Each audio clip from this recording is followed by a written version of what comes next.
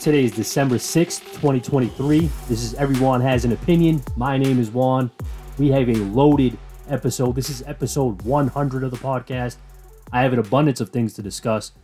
We're going to talk about David Benavidez versus Demetrius Andrade. We're going to talk about Ryan Garcia versus Oscar Duarte. But we're also going to discuss the big main event taking place this weekend for the Super Lightweight Championship of the World. I'm talking about Devin the Dream Haney versus Regis Prograis. But before we get into this week's matchup, let's talk about the super middleweight division. A couple of weeks ago, we got David Benavidez stopping Demetrius Andrade. I told you guys in the fight preview that I expected a good fight, and I think we got a good fight. That fight was pretty much all action from beginning to end. Boo Boo Andrade started the fight really well, in my opinion. I thought he showed that he belonged in there. He showed the size wasn't a major factor. He actually was pushing Benavidez back slightly at times. He stood in the pocket. He wasn't afraid to exchange. He did really well until he didn't. That's the thing when you're fighting David Benavidez.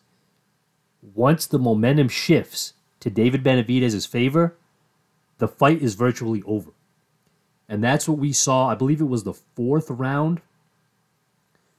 The end of the fourth round, Benavidez catches Andrade with a right hand on the top of his head. A perfect shot. It was thrown with kind of a crooked angle to it. Reminded me of a Triple G punch. If you're not familiar with the relationship there, David Benavidez has a history of sparring with Triple G. Maybe that played into the way he threw that punch. Maybe it didn't, but there is a connection there. Keep that in mind. But anyway, it was a perfectly placed punch by Benavidez. It caught Andrade off guard, and it hurt him badly. I knew he was hurt badly when I saw his eyes almost roll into the back of his head. But it was the very, very end of the fourth round. And that's kind of a double-edged sword. Because you want time to recover when you get hurt. So it's like, oh, if there was more time, maybe he would have recovered. But then again, maybe he would have got stopped if there was more time. It's hard to really say. But I remember thinking, damn, if Andrade backed up the last 10 seconds of that round, who knows how that fight would have went? Because he was losing that round, but he was still trying to press. He was still trying to make something happen late in that fourth round, and it cost him. And in my opinion, it cost him the fight. Because the fight didn't end there, but you could tell Andrade never fully recovered. He gave a valiant effort. He fought his ass off for the next 2 rounds, trying to get it back, trying to land something big. And he does land big things. It's just David Benavidez walks through it and continues to come forward and continues to let his hands go. High volume pressure is the style of Benavidez. Everyone knows that. But when he's walking through your best shots, it has to be demoralizing. There's nothing you can do when a guy just keeps walking through your best shots. It was to the point where you're already hurt, you're already losing rounds. If you're on your back foot, it's not going to look good at this point. If he was doing that from the beginning and avoided getting hurt in the first place, then you have an argument for winning a fight that way. But there was no way Andrade was going to win that fight on his back foot for the rest of the fight. I just didn't see that happening. So now you have to question, did Andrade make the right decision? Because there's been a clip going around. It's hard to get the clear audio, but it does sound like Andrade at the end of the 6th says, stop it. Tells his corner, stop it. His corner then gets the ref and tells them to stop it. I'm not 100% sure if Andrade said that. But if he did, ask yourself, how do you feel about that decision? Did he quit? Did he have anything left to give in that fight. Because I've seen both arguments. I've seen people say, you know what, he's a quitter, he didn't want to continue, whatever. He's a bum, this and that. Those type of people typically already had their mind made up about Andrade before this fight. So I'm not going to say they're right or they're wrong. It's their opinion. I've seen other people saying, you know what, he gave it his all after getting up from the knockdown in the 5th and the 6th. He realized there wasn't anything left for him to do and said, you know what, this is only going to get worse. I'm only going to take more punishment. Might as well end the fight now. David Benavidez beat me. I'm not sure how to think of it. I think it's a question that is valid. I think if Andrade was right here now, I would ask him what his mindset was. What was he thinking? Did he think, you know what, I've given it my all the last couple rounds. My all simply isn't good enough. And then ask yourself this. Do you want fighters to just get their ass kicked and sent to the hospital or even worse?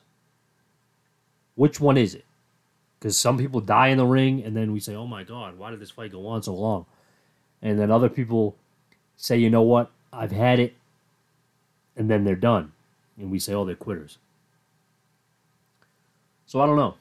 I really don't know the answer. I don't know what's best. I think Andrade's true colors will come out in the next few fights or the rest of his career, really. We'll have to see what he does. If he goes out there with another big puncher and tells his corner, you know, stop the fight, then he will be labeled a quitter. He'll be known as a quitter. If he goes out there and recaptures a world championship or goes out there and has another huge victory and overcomes adversity throughout that fight, he can change that narrative really quickly. So we'll have to see.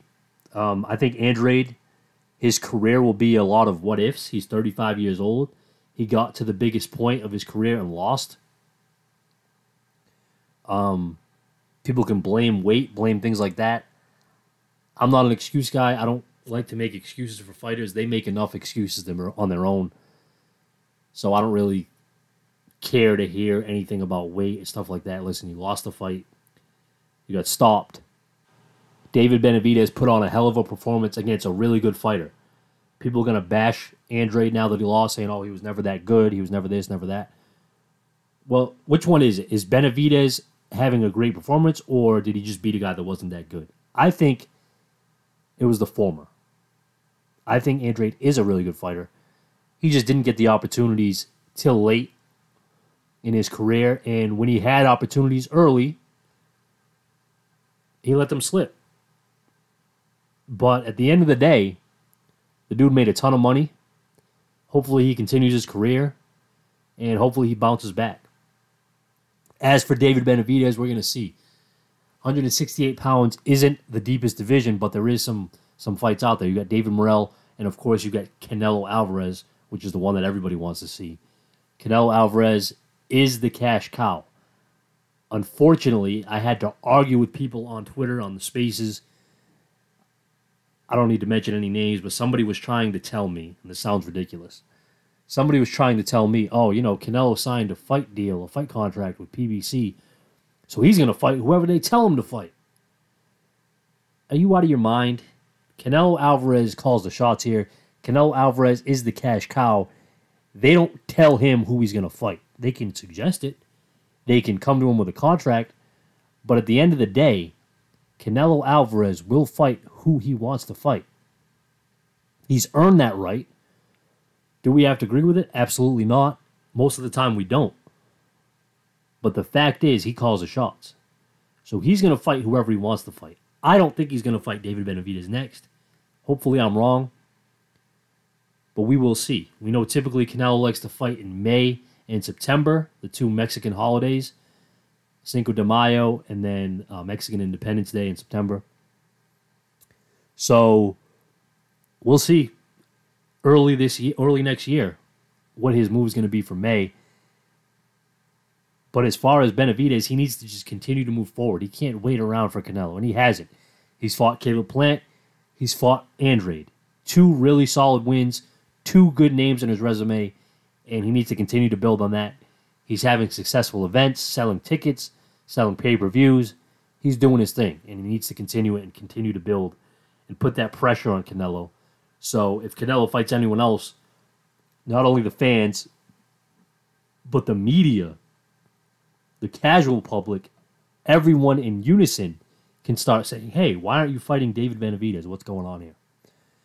So I don't know what Canelo's going to do. It's probably going to be either Jaime Munguia or Jamal Charlo, unfortunately.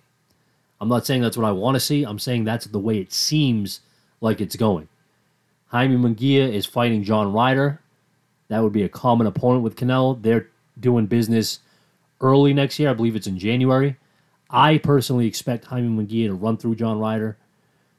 I don't think highly of either one, but I think Munguia has a style that is very physical, very relentless, and he's willing to walk through shots to do damage. So I think John Ryder is going to get hurt in this fight. And then if he fights Canelo in May, I mean, I don't hate the fight, but I'm not a big fan of it. I think it will be entertaining, though. That's for sure. I think it will be entertaining, but I just think it's a pretty easy win for Canelo.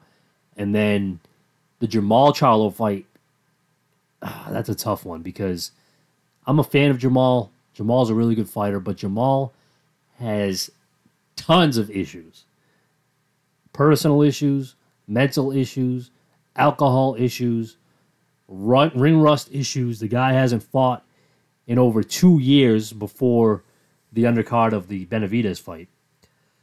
So throwing him in there with Canelo, not only throwing him in there, but he's moving up in weight. That's just a ridiculous task to ask him to overcome. It's just stupid. I don't see any benefit of it except for financially for them guys.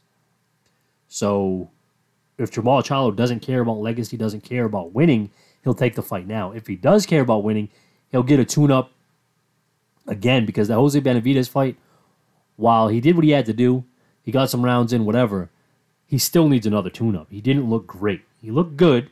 He looked okay, but you're fighting a one-legged man who is also a smaller man, a smaller one-legged man. So that's not going to show us anything as far as how a Canelo fight's going to look. I need to see more. He needs to worry about Caleb Plant, really, the guy that slapped him up. That should be the fight he's looking to make. But that's just the way it seems now. It's either Jamal or Jaime Munguia for Canelo, but hopefully we're wrong. Speaking of Canelo, two of his former stablemates made headlines this past weekend. I'm talking about Ryan Garcia and his business partner, Oscar De La Hoya. Now, before Ryan's fight with Oscar Duarte, he made some interesting remarks about Oscar De La Hoya, saying that they're not really rooting for him to win. They're looking at Duarte as the next Mexican star, looking to dethrone Ryan Garcia. He alluded to Bernard Hopkins' comments because Bernard Hopkins said, you know, after this fight, we're gonna see if Ryan Garcia is gonna continue to fight. Ryan Garcia basically said, hey, you don't determine whether I fight or not. I determine that. My team determines that. Ultimately, God determines that. He's like, you have been saying whatever. He even referenced the time that Bernard Hopkins got knocked out of the ring by Joe Smith right in front of Bernard Hopkins. He said, you know, Bernard Hopkins, he be lying. He said he'll never lose to a white boy. Last time I checked, Joe Smith is white. So there's clearly some bad blood there between Ryan Garcia and his promotional team. Whether it's a work, as they say in the wrestling world, whether this is all just to garner interest and generate views on social media and get people to tune into the fight. Maybe it is a little bit of that. Maybe it is genuine. I think it probably is genuine because they're in the middle of a lawsuit, last I heard. So we'll just have to see how it plays out. We'll see if Ryan Garcia continues to fight under the Golden Boy banner. I believe he does have several fights left on his deal. But that's outside of the ring stuff. That stuff will take care of itself, and I'll be here to discuss it when there's any new information on that. But let's talk about what took place inside the ring. Ryan Garcia, to me, well, he got the win, that's for sure. But Ryan Garcia, to me, overall, looked solid. He didn't look great. He didn't look terrible. He didn't look bad. He looked like Ryan Garcia. He looked like a good fighter who has plenty of flaws. But he is an exciting fighter. He's worth watching because typically he's in entertaining fights. My only issue with him is the jab. The jab is at an elementary level. I tweeted that that night or the next morning, rather. I think Ryan Garcia's jab is at an elementary level, but he has tremendous speed. He has tremendous power, and those two things can bail him out of tricky situations. He's also only 25 years old. I think there's still room for improvement as long as he listens to his coach, Derek James. Ryan Garcia was trying to implement a shoulder roll in that fight with Duarte, and Derek James pretty much looked at him like, what the hell are you doing? We didn't work on this in camp. You're not Floyd Mayweather. Stop doing the shoulder roll. It looked horrendous. But Ryan Garcia is a maverick. He's going to do whatever he wants to do in there at times. Is it going to work to his benefit? Maybe, maybe not. It's a risk. This guy is a risk. But he is an exciting fighter. And that is half the battle. We bash Shakur Stevenson, who is a really good fighter. But his performances have left a lot to be desired. Ryan Garcia typically will give you the bang for your buck. You're going to see him get touched up in there. You're going to see him get hit. You're going to see him get cracked. We're going to see him respond. Is he going to respond like he did against Gervonta Davis, where he gave up? Well, he got up. Let me rephrase that. He got up from a big shot from Tank, continued to fight, then got dropped again, and then gave up. So it's not like he just got hit once and gave up.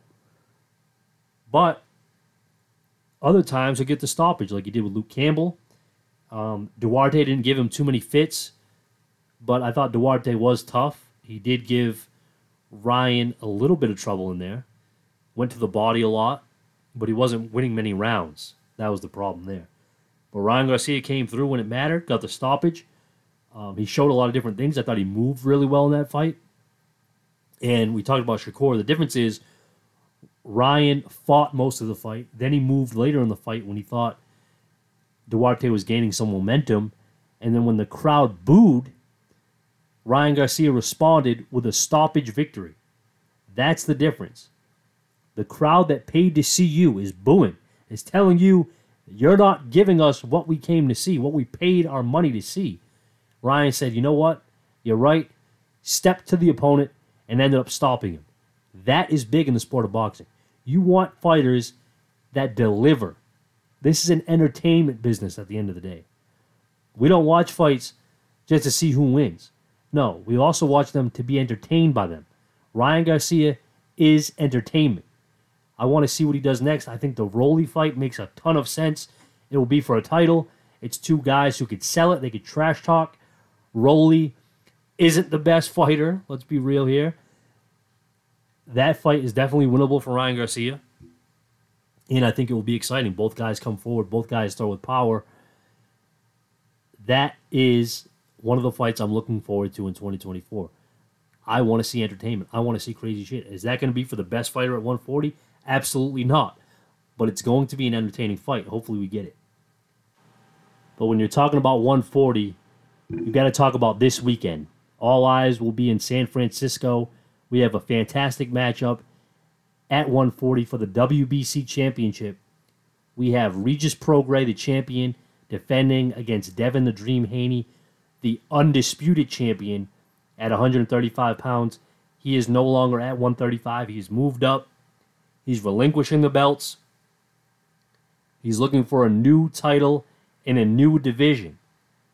And it's not often you see a guy move up and take on one of the toughest challengers at that division.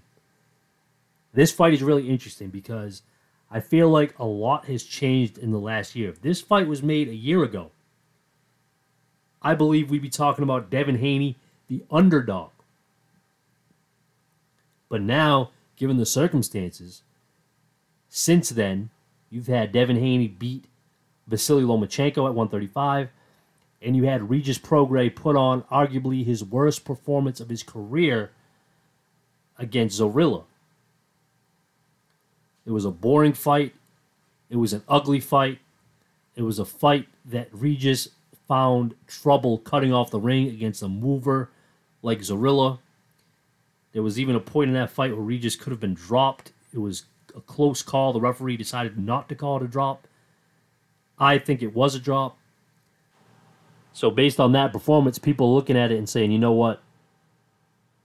Regis has no chance here. He's going to lose definitely to Devin Haney. And I would tell people to relax a little bit on that. I do favor Devin Haney in this fight. But I don't think it's a foregone conclusion that he wins. I think it would be extremely dangerous to count out Regis Prograis. Again, if you would have asked me a year ago who the best fighter at 140 is, I would say Regis Prograis. Since then, we've seen the emergence of Teofimo Lopez when he defeated Josh Taylor. We're seeing Subriel Matias put together a bunch of good victories. He, in fact, has made his last 5 opponents quit. He's a problem. Teofimo is a problem. But Regis Prograis is still a top guy in the division. Make no mistake about it. If it wasn't for Matias, I would be saying Regis Prograis is the hardest hitter at 140. Devin Haney is going to have to deal with that. This is going to begin as a boxing match, a pure boxing match, because Devin Haney is that talented. But this is a 12-round fight. And as much as I like Devin Haney as a fighter and his skills and all that, nobody's going to mistake him for Deontay Wilder.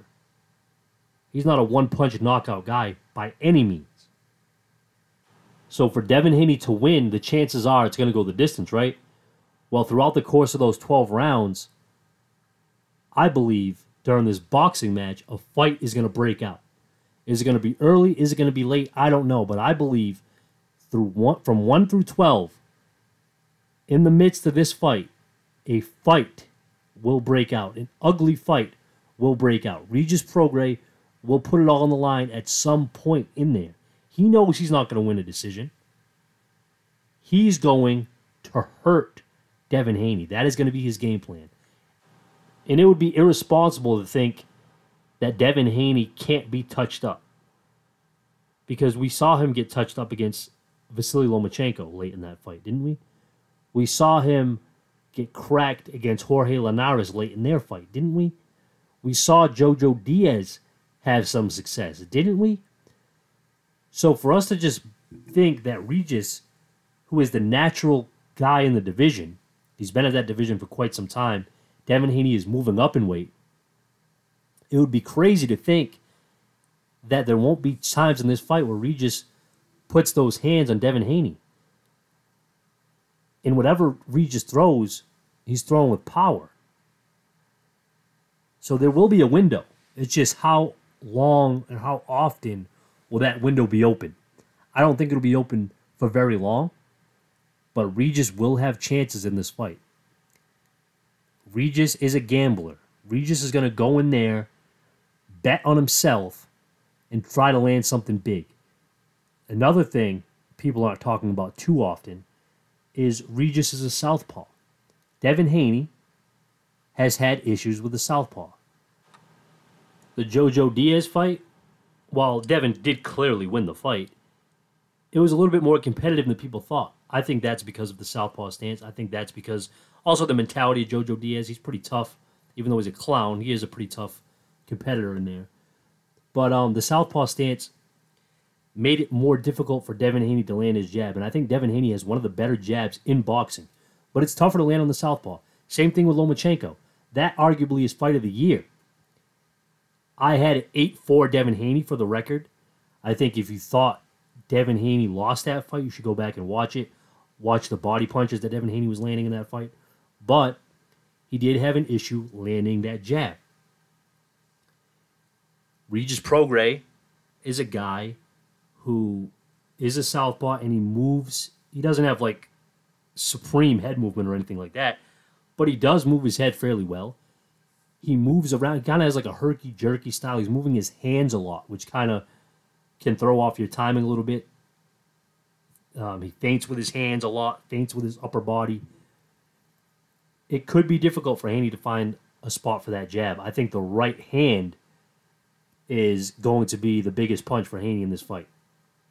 Because if the jab is going to be tough to land on the southpaw, he could use kind of like a blinder jab where he puts the left hand out there almost like a feint. He's going to put it out there, but he's not really trying to land. He's trying to get you to move out of position. He gets you to move, then he comes with the right hand, whether it's to the body or to the head. The straight right will be effective in this fight. Regis Prograis is going to have to land something of significance to really keep Haney off of him, because I think later in this fight, you're going to see Haney pressing. Early, he has to be careful. Prograis is extremely dangerous. I don't care about his last fight. He is a dangerous puncher. So Haney, if he's not careful, could get caught early. But I think he's a smart fighter. I think he's going to be on the outside early and then press late. That will be the key. He has to press late. He can't press too early. Regis is going to want him to engage early. Regis is at his best when he's countering. He's countering and he's throwing power shots. He's not really using his jab too much. His jab is kind of mediocre. We talked about Ryan Garcia's jab. It's not that bad, but it's not at the level of a Devin Haney jab. One thing you can take from that Zarria fight against Regis was the footwork. We saw that Regis wasn't the best when it came to tracking down a fighter. So he's going to be trying to get on the inside. He's a southpaw, so he's going to try and establish that lead foot dominance and step to his right. But Haney's going to have much quicker feet. Haney's going to simply move straight back, or even at an angle. He's going to move back and catch Regis reaching in. I think that is going to be a big factor, the foot speed and the reflexes, because I think the age will show here when it comes to reflexes. Both guys have great reflexes, but Devin Haney, remember, is only 25 years old. Regis Prograis is in his mid-30s, I believe. Yeah, he's 34 years old. So, like I spoke about in the Benavidez versus Andrade fight, when it comes down to the second half of this fight, even though the previous fight that I mentioned didn't make it to the second half, if this fight gets into the second half, and even the final third of the fight, that's where the age matters. The younger, fresher guy will show you he's the younger, fresher guy when he's landing combinations, when he is pressing forward, when he has that extra flurry at the end of a round. That's when it will matter. And I really do feel like there's a possibility it comes down to the final third of this fight, because Regis is motivated. He heard people trashing that last fight, as they should, and people are really doubting him, even though he's the champion. So that's going to play a factor here. Remember, Haney has never fought at this weight. So he's going to be in there with not only a bit stronger puncher than he's used to being in there with, but also one of the strongest punchers in the entire division, period. We're going to have to see how Haney reacts to taking those punches. But Haney, I've always said, is benefiting himself by moving up. I felt Haney at 135 was depleted. That was a 130-pound fighter who had been at that division for 30 fights. That's a little bit too much, especially when you're in your first division. I think Haney's a big guy for that weight class. I think he's going to be much healthier at 140, much stronger at 140, much sturdier at 140, and I think he'll have more energy at 140. Because when he was cutting down to 135, he was also cutting muscle. I could be wrong on that, though. That's just my opinion. He looked like a drained fighter at 135, and he was still beating guys like Lomachenko. I think you're going to see Haney at his best at 140, if not even at 147. But we'll have to see. This is going to be a really exciting fight. I think Devin Haney gets this little knock on him that he's boring. I think people were confusing him with Shakur Stevenson or something because, like I talked about earlier, Lomachenko fight, one of the best fights of the year. Jojo Diaz fight, very entertaining fight. Jorge Linares fight, very entertaining fight. There were times in that Kambosos fight where he went for the stoppage. He didn't get it. He's not a big power puncher or anything like that, but he was going for the stoppage. That's something that Shakur Stevenson wasn't doing. So Haney may have a lack of power, but he doesn't have a lack of effort. I think his punch selection is one of the best in boxing. I think he's going to be throwing shots that Prograis doesn't see coming. So I expect a good performance from him, but I do expect him to get tested at times in this fight. Prograis is no bum. Prograis is no slouch. I'm tired of hearing that narrative because that's bullshit. A lot of guys weren't willing to jump in there with Regis Prograis. Josh Taylor did, but I didn't see Jose Ramirez willing to fight him. I didn't see T.O. willing to fight him. Maybe they will now. This guy's 34 years old.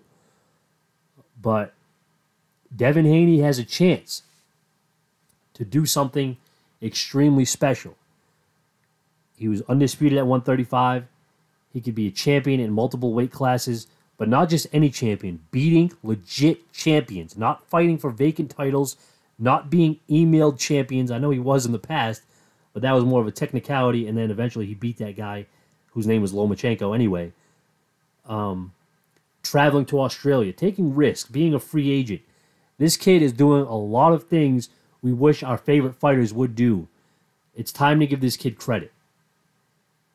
Love him or hate him, gotta give him credit because he has the best resume of any young fighter in the game today, and he's only 25 years old.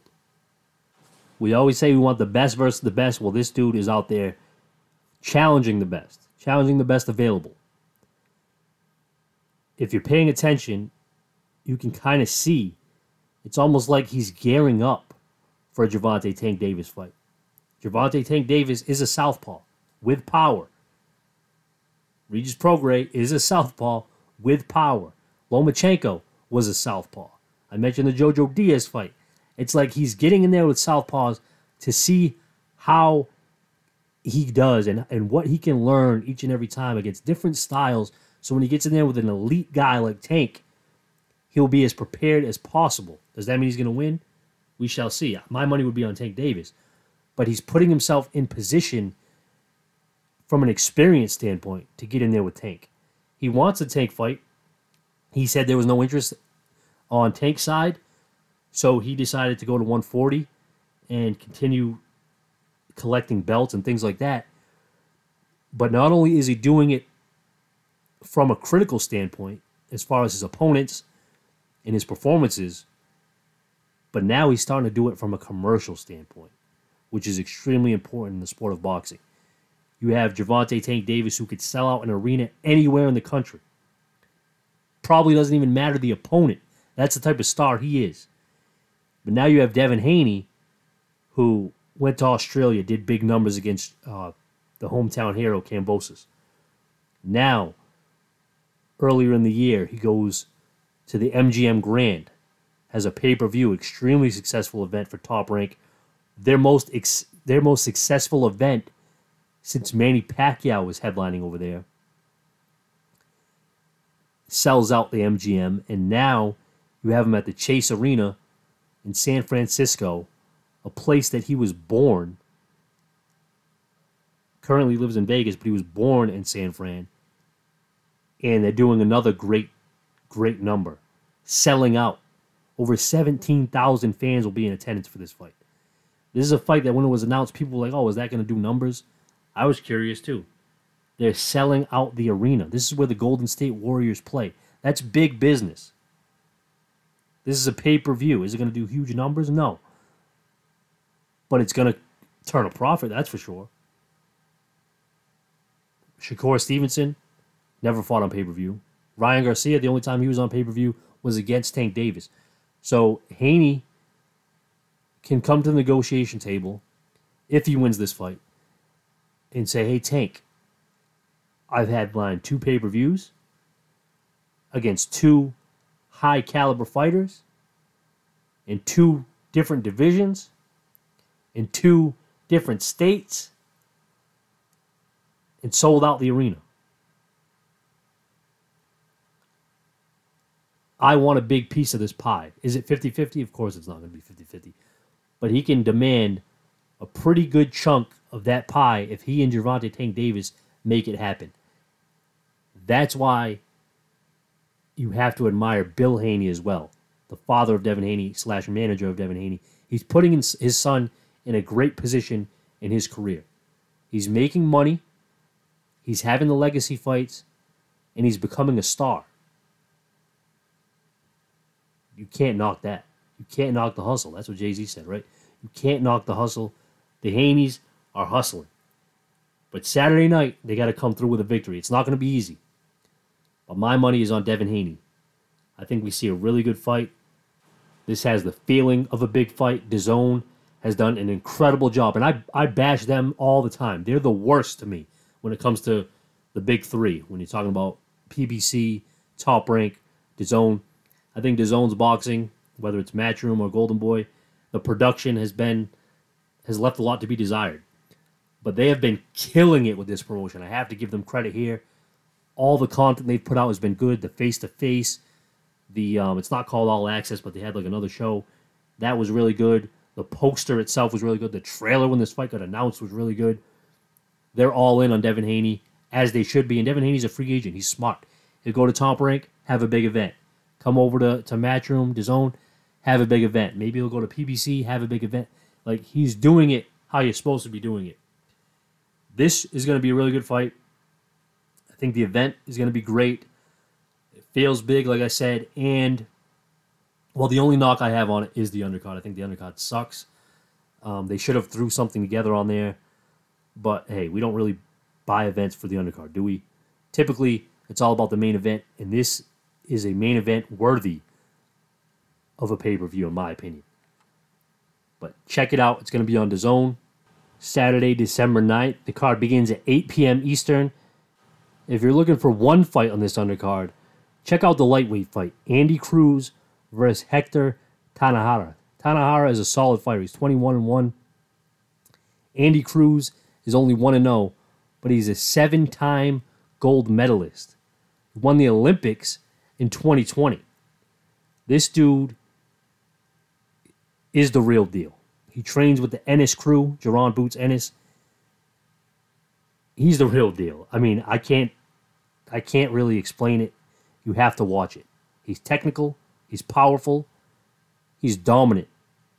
Again, it's only been one fight, right? How is this guy dominant? Tune in and watch him. He's the goods. He beat the hell out of Juan Carlos Burgos in his opening fight. That's a guy that Keyshawn Davis fought like 6-7 fights in. Andy Cruz mopped him in his first fight. He's fighting Hector Tanahara in his second fight. This dude is being fast-tracked. Pay attention now. Also on this card is Ebony Bridges. I'm just kidding. I'm not going to break down no women's boxing on here. I'm sorry. Unless it's Amanda Serrano, Katie Taylor, Clarissa the Gwoat Shields, or Alicia Bumgarner. I'm really not too interested in women's boxing. I'm sorry. Ebony Bridges, some people like to look at her. She's not bad. She's all right. But other than that, yeah, there's nothing really to break down there. And then on the co-main, Liam Paro versus Montana Love. Actually, that's a pretty good fight. At 140, that's a good fight. Paro's 23-0. Montana Love is a good fighter. I mean, he was hyped up. I think he's going to get beat up in this fight. He's 18-1. Paro's got some real power. Paro's been trying to make noise. He was supposed to get the Regis Prograis fight. But Prograis went a different direction. So hopefully he can make some noise on the undercard. And then maybe he'll be in line for the winner. We'll just have to see. But that's a good fight. But overall, I mean, the undercard isn't something that you really need to pay too much attention to, if we're being honest. Other than Andy Cruz, I think he's definitely worth your time. But it's all about the main event. Oh, real quick, before I forget, that's Saturday. But last week, I just want to talk about Floyd Schofield. You want to talk about a blue chipper, one of the best prospects in boxing.